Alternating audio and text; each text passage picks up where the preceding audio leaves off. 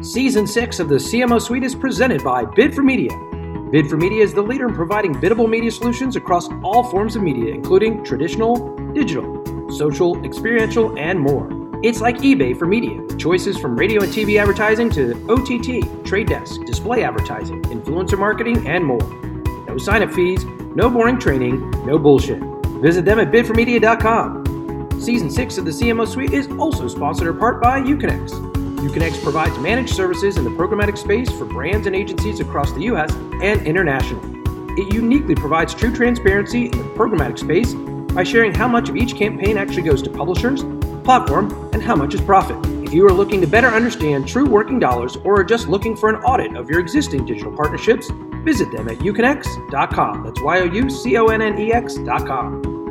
And Winmo. Winmo is one of the leading sales prospecting tools that delivers the information you need to identify opportunities and close more deals with advertisers and agencies. Search brands, agencies, or contacts and leverage Winmo's smart filters to pare down thousands of prospects based on annual revenue, job title, locations, mobile occurrence, planning periods, and more. Visit them today at winmo.com. And finally, No Kid Hungry. With Season 6, we'll be completing our 100th episode of the CMO Suite, and we're proud to announce we'll be compiling highlights of our previous guests for a book called CMO Suites, Recipes for Success, with proceeds to benefit the No Kid Hungry organization. Help feed hungry kids by donating today at nokidhungry.org. And don't forget to visit Marketing Cast to catch any previous seasons you might have missed of the CMO Suite or to check out other amazing podcasts in the industry. Once again, that's marketingcasts.com. Now, let's start the show. You're in the CMO Suite, the podcast for marketers who want to be in the know, presented by Connectivity Holdings. You are listening to the CMO Suite. This is your host, Sean Halter. As a reminder, the CMO Suite is brought to you in part by Bid4Media. Bid4Media provides biddable media solutions for brands across the U.S. I'm going to screw this up, Mike. I just know it. It's Mike Madaras, VP of Marketing and Growth at Digiday Media. Mike, welcome to the show. Thank you. Thanks for having me. So I'm assuming, just based a little bit on the accent, and a little bit of the research that I've done, you're in New York City. I am, yeah. That is not like a Alabama accent. Not there's no Dallas in there at all. Did you grow up in the city? Not too far from it. And that was quick, by the way. You picked up on that accent pretty quick. Yeah, actually, I grew up in Long Island, so not too far from New York City. Isn't it kind of funny in some ways? Again, there is a regional aspect to this country. There's a dialect in some ways. You know, when people come here from overseas or wherever, they may feel like everybody kind of is the same, but there are little individual dialects. There's an actor that used to be on Saturday Night Live who I think literally can do every little accent for New York. You can kind of throw out a neighborhood and he's got like a little different twang to that dialect to some extent. So you grew up in Long Island, and how was that? What did your mom and dad do as you were growing up, if you don't mind me asking? So my dad was actually, and still is, an accountant. I remember growing up, he always kind of jokingly tried to push me into accounting. He always told me that I was always going to have a job if I was an accountant. Which I think was probably true. So I actually think I'm definitely more of like a left brain type person. So accounting may have been a good profession for me, but I don't know. It's just so dry, and it's kind of like the same thing day after day.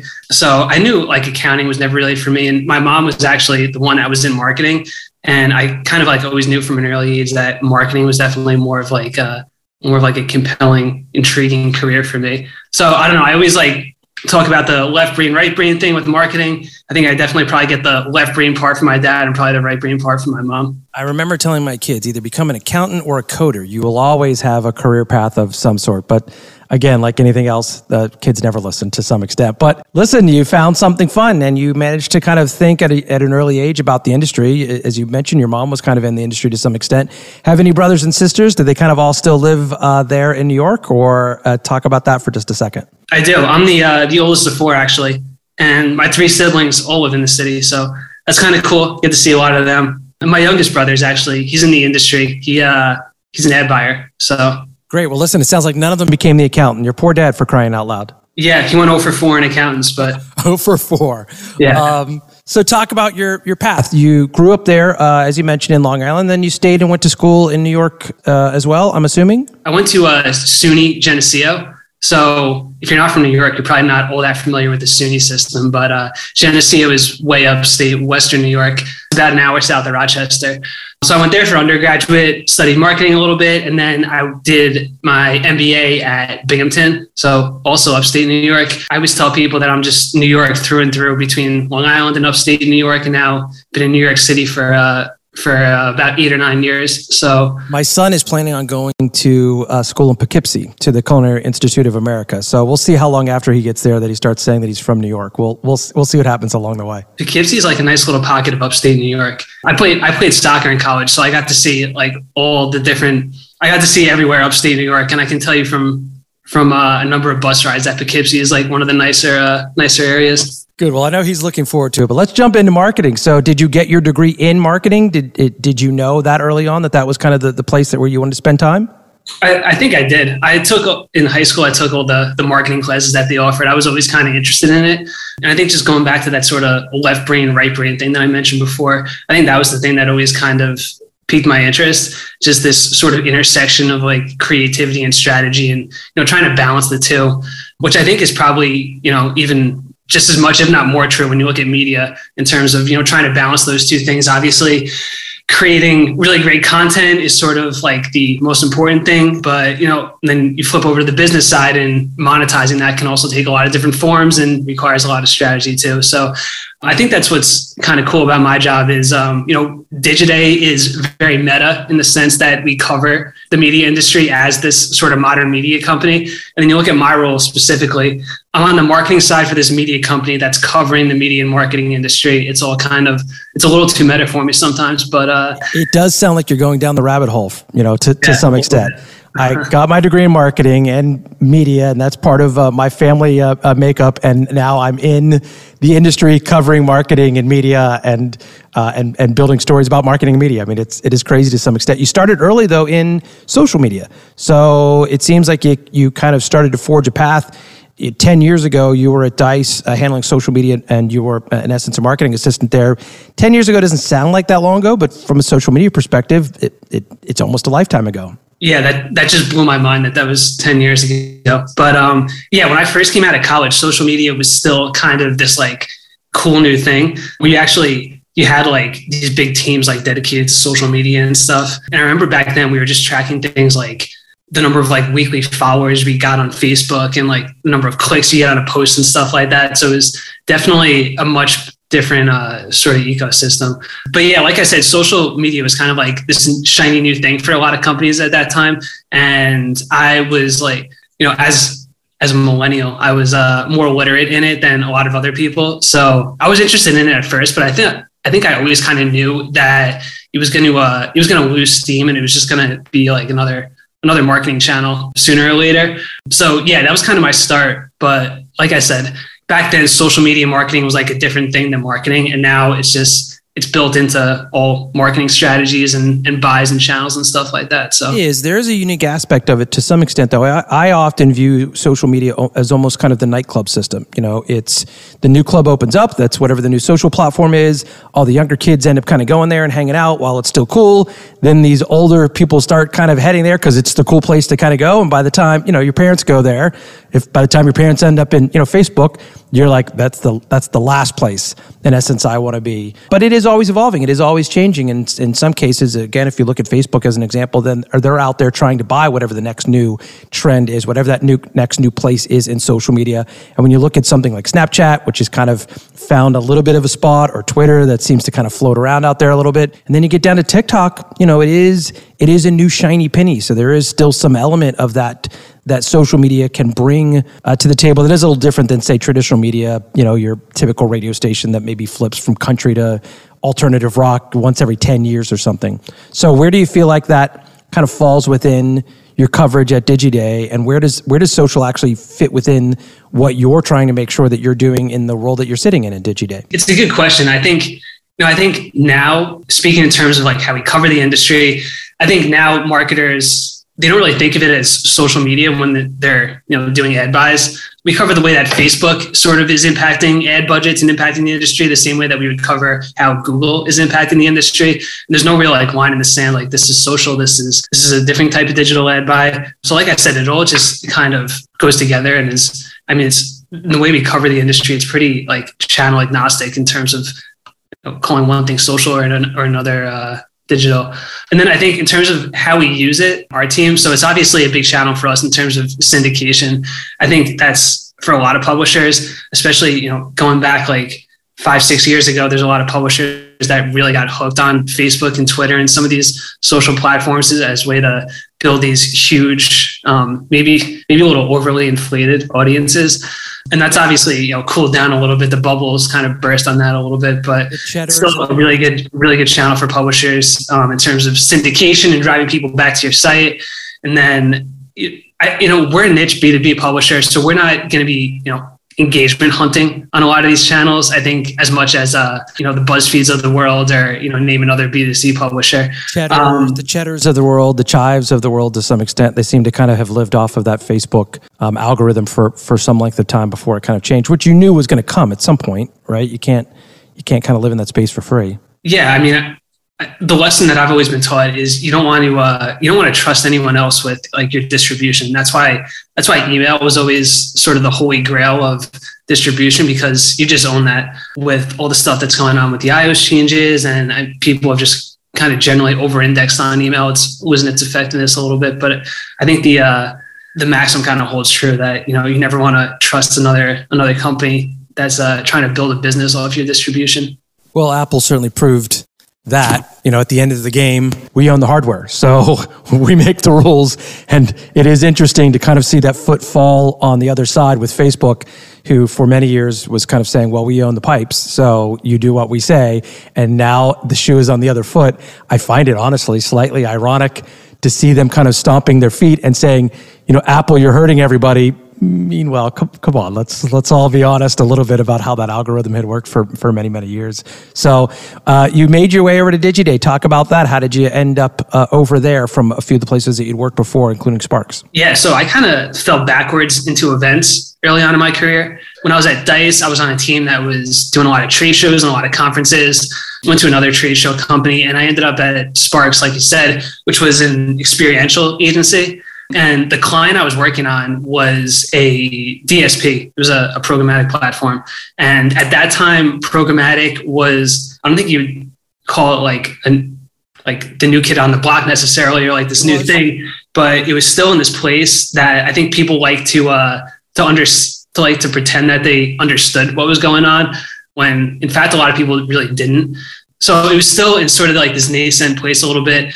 And I was working on this client that was a DSP. I had no idea what all these ad tech acronyms meant, like what the LumaScape was, what any of this stuff was. And at that time, Digiday was really kind of the industry Bible for explaining all these different things and what they meant, and just being really honest and candid about what was going on in this programmatic landscape, which at that time, and obviously to this day still, was really notorious for being way too opaque and more complicated than was really necessary.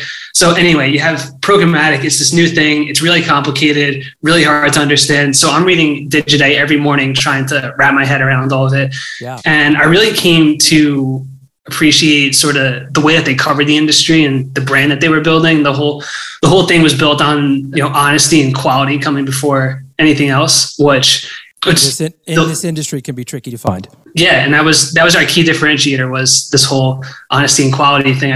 In terms of quality, this was during a time when people were trying to just get as many people to their website as possible so they could serve as many ads to them programmatically. So you had a lot of these really flimsy businesses built on frankly just shitty content that was designed to attract as many fly-by users as possible. And then, in terms of honesty, like I said, we're covering the media marketing industry, and everything about programmatic is just way too opaque, is just way more complicated than it needs to be. There's way more middlemen than there need to be.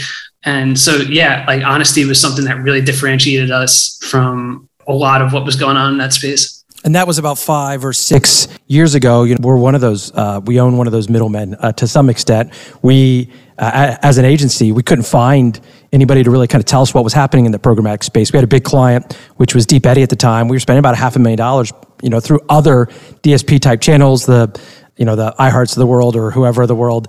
And we couldn't get anything other than, a click-through report or something like that. We had looked at the trade desk, but it looked like a Ferrari to us at the time. Ultimately, that's where we ended up, though. We ended up, hiring a team. We split out that company to basically provide that level of transparency that you just talked about, which was people saying, I know I need to be in this space, but can somebody just tell me what this really is? I mean, can somebody be honest with me and tell me how much goes to platform, how much goes to publisher? Everybody needs to make a profit, but it was those Wild West days. And I was the same as you. I was on some of these calls sometimes and somebody would say, well, how do you blah, blah, blah, blah, blah, whatever the acronym was. I was writing them down as fast as I could. And I'd be like, well, we don't divulge that. Meanwhile, then as soon as it's done, I'm going to Digiday or I'm going to some other providers out there going, what the hell is this? What's behavioral? What's contextual? How does that work? And so Digiday has been, for me at least, certainly since that time that we opened that company called Uconnect, it has been a resource to your point of just what you said, which is, I kind of understand this, but can somebody talk this to me in a way that doesn't feel like I'm being spoken over to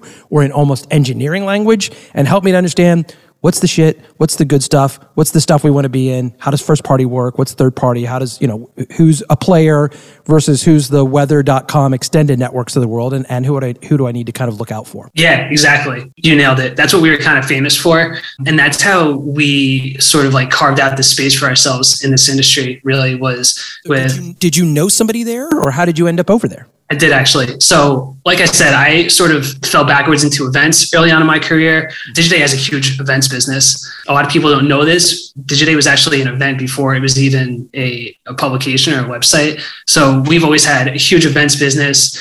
Someone who I used to work with, Megan Knapp, earlier in my career, she's still our head of events to this day at Digiday. She had just moved over there. We had known each other from, like I said, a previous stop. And I had all this experience in B2B events. And like I said, I've been reading Digiday pretty religiously for a little while, had a lot of respect for their brand. They were actually sort of restarting their marketing team at that point. So they were looking for someone to come in and help build out this events business. It was a pretty good fit at that time. So they had a few marketing people there, come and go the couple of years before that, but they never really had sort of foundation to build the marketing team on. Yeah. So I came in as a marketing manager. I guess that was a little more than 6 years ago, and was started as a one-man marketing team. And we sort of built the group up ever since then. There's something amazing about that though, meaning you're at the cusp of this industry that's not going backwards, right?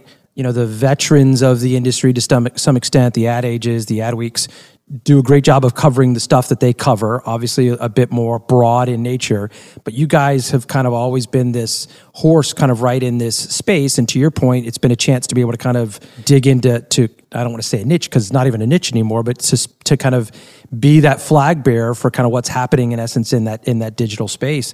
So you came as a marketing manager and then you moved up to kind of a marketing director position. And then right around that pandemic, you end up kind of taking a seat as VP of marketing and growth. And so how did the pandemic impact either you or the strategy, or did it give you a chance to kind of look back at your previous 4 years there and kind of think of, okay, what do we do during this time where we have a chance to kind of rethink our own selves? We've always been on the cutting edge, and now, how do we stay that way? When you start talking about how the pandemic affected us, all you really need to know is that almost half of our business was events right around the time that the pandemic hit. Mm-hmm. Obviously, all these events that we had planned are now not going to happen in person.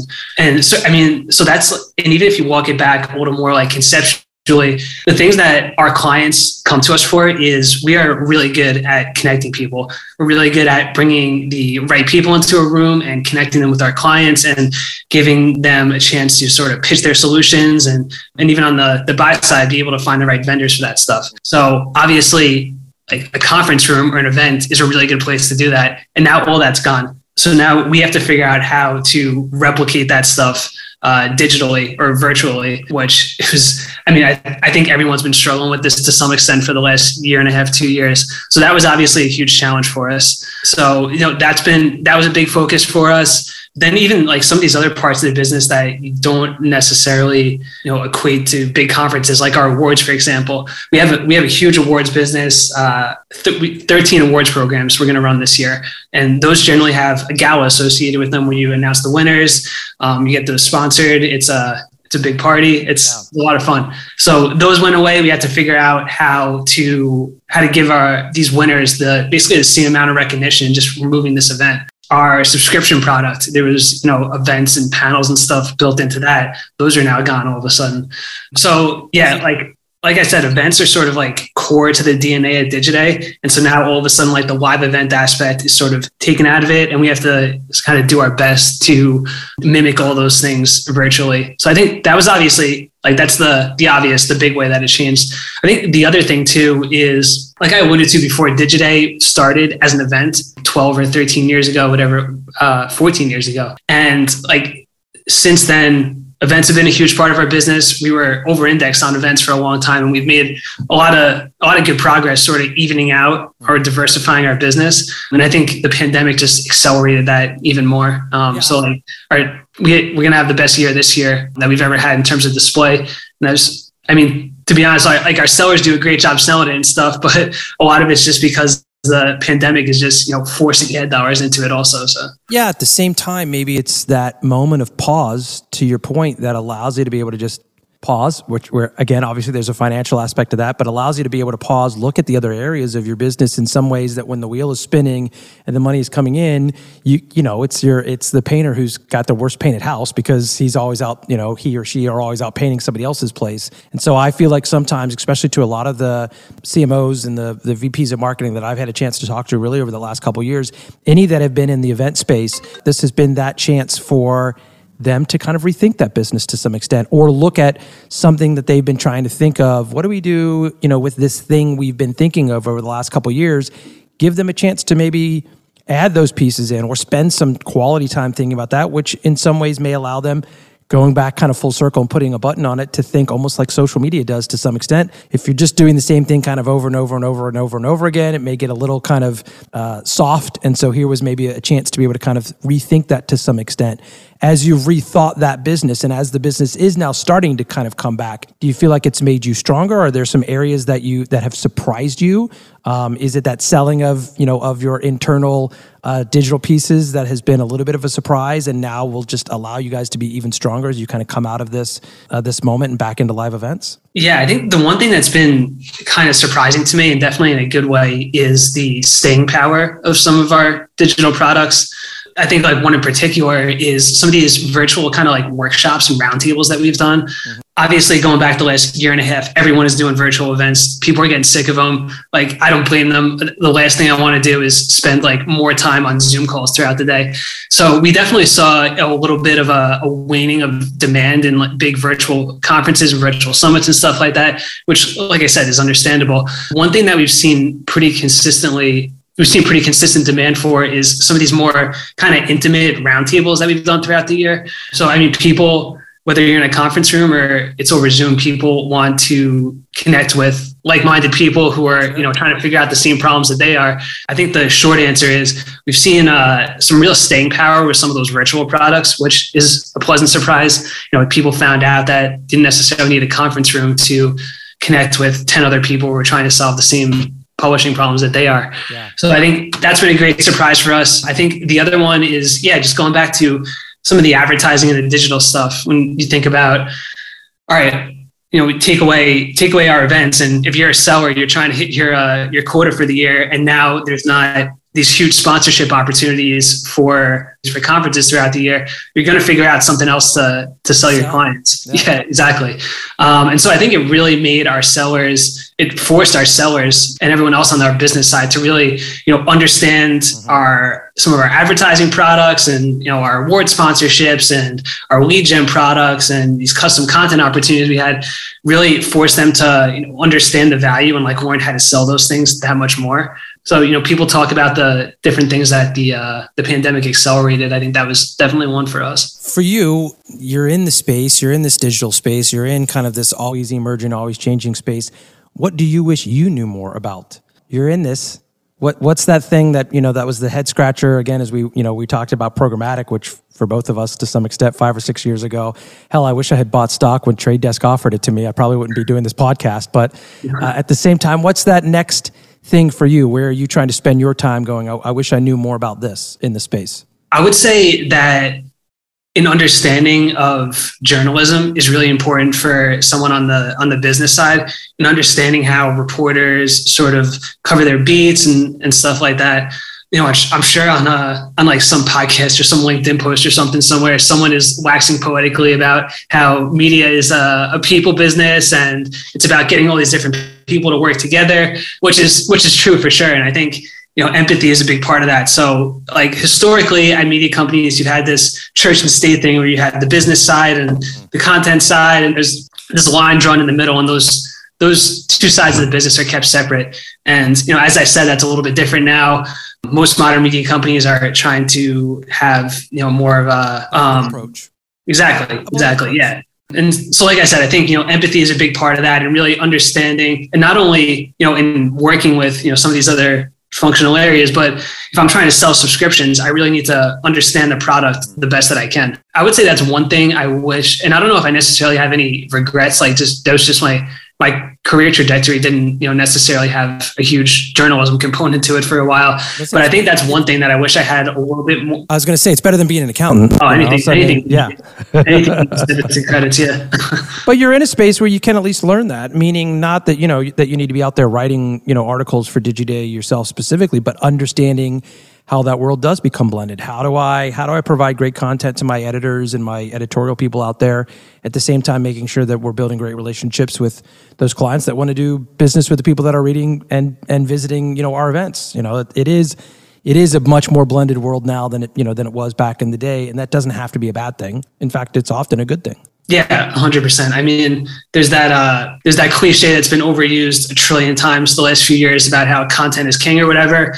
And I mean, it's true. Like you can't have a great media business without great content. So like that's got to be number one. The way media businesses are set up now, you have sort of these other functional areas I can sort of plug into that and help with that a little bit more, like analytics and feedback on what sort of like content and topics are driving subscriptions and are, really popular with advertisers and stuff like that. So, well, listen, if you don't know Digiday, you should. And if you are starting to get back out in the event space and you're a brand that's in the business to business space, or you're working with obviously those in the industry and you're trying to figure out, where can I go if it's not Ad Age, if it's not Ad Week, or even if it is some of those, what are those areas or those places, or what's that great brand that I can kind of involve myself with?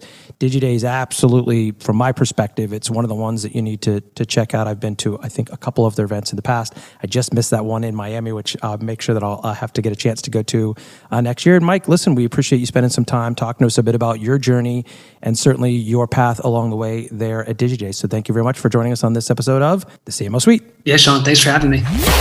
Thanks for hanging out in the CMO Suite, the podcast for marketers who want to be in the know, presented by Connectivity Holdings. You're a C-level manager. You shouldn't have to know the difference between behavioral or contextual targeting, but your agency should. Uconnect provides brands and biddable teams direct access to platforms like The Trade Desk, Google, Amazon, Facebook, OTT, and more. Their US-based traders can train your in-house team or provide complete transparency with no minimums and CPM-based service pricing for true transparency. Something Mighty Hive, The Trade Desk, and Centro simply don't offer. Tired of being the smartest one in the room? Reach out to Uconnect today for a free demo. Uconnect, the world's leader in true transparent biddable media. Season 6 of the CMO Suite is presented by Bid4Media. Bid4Media is the leader in providing biddable media solutions across all forms of media, including traditional, digital, social, experiential, and more. It's like eBay for media, with choices from radio and TV advertising to OTT, Trade Desk, display advertising, influencer marketing, and more. No sign-up fees, no boring training, no bullshit. Visit them at bid4media.com. And Winmo. Winmo is one of the leading sales prospecting tools that delivers the information you need to identify opportunities and close more deals with advertisers and agencies. Search brands, agencies, or contacts and leverage Winmo's smart filters to pare down thousands of prospects based on annual revenue, job title, locations, mobile occurrence, planning periods, and more. Visit them today at winmo.com. And finally, No Kid Hungry. With Season 6, we'll be completing our 100th episode of the CMO Suite, and we're proud to announce we'll be compiling highlights of our previous guests for a book called CMO Suites, Recipes for Success, with proceeds to benefit the No Kid Hungry organization. Help feed hungry kids by donating today at nokidhungry.org.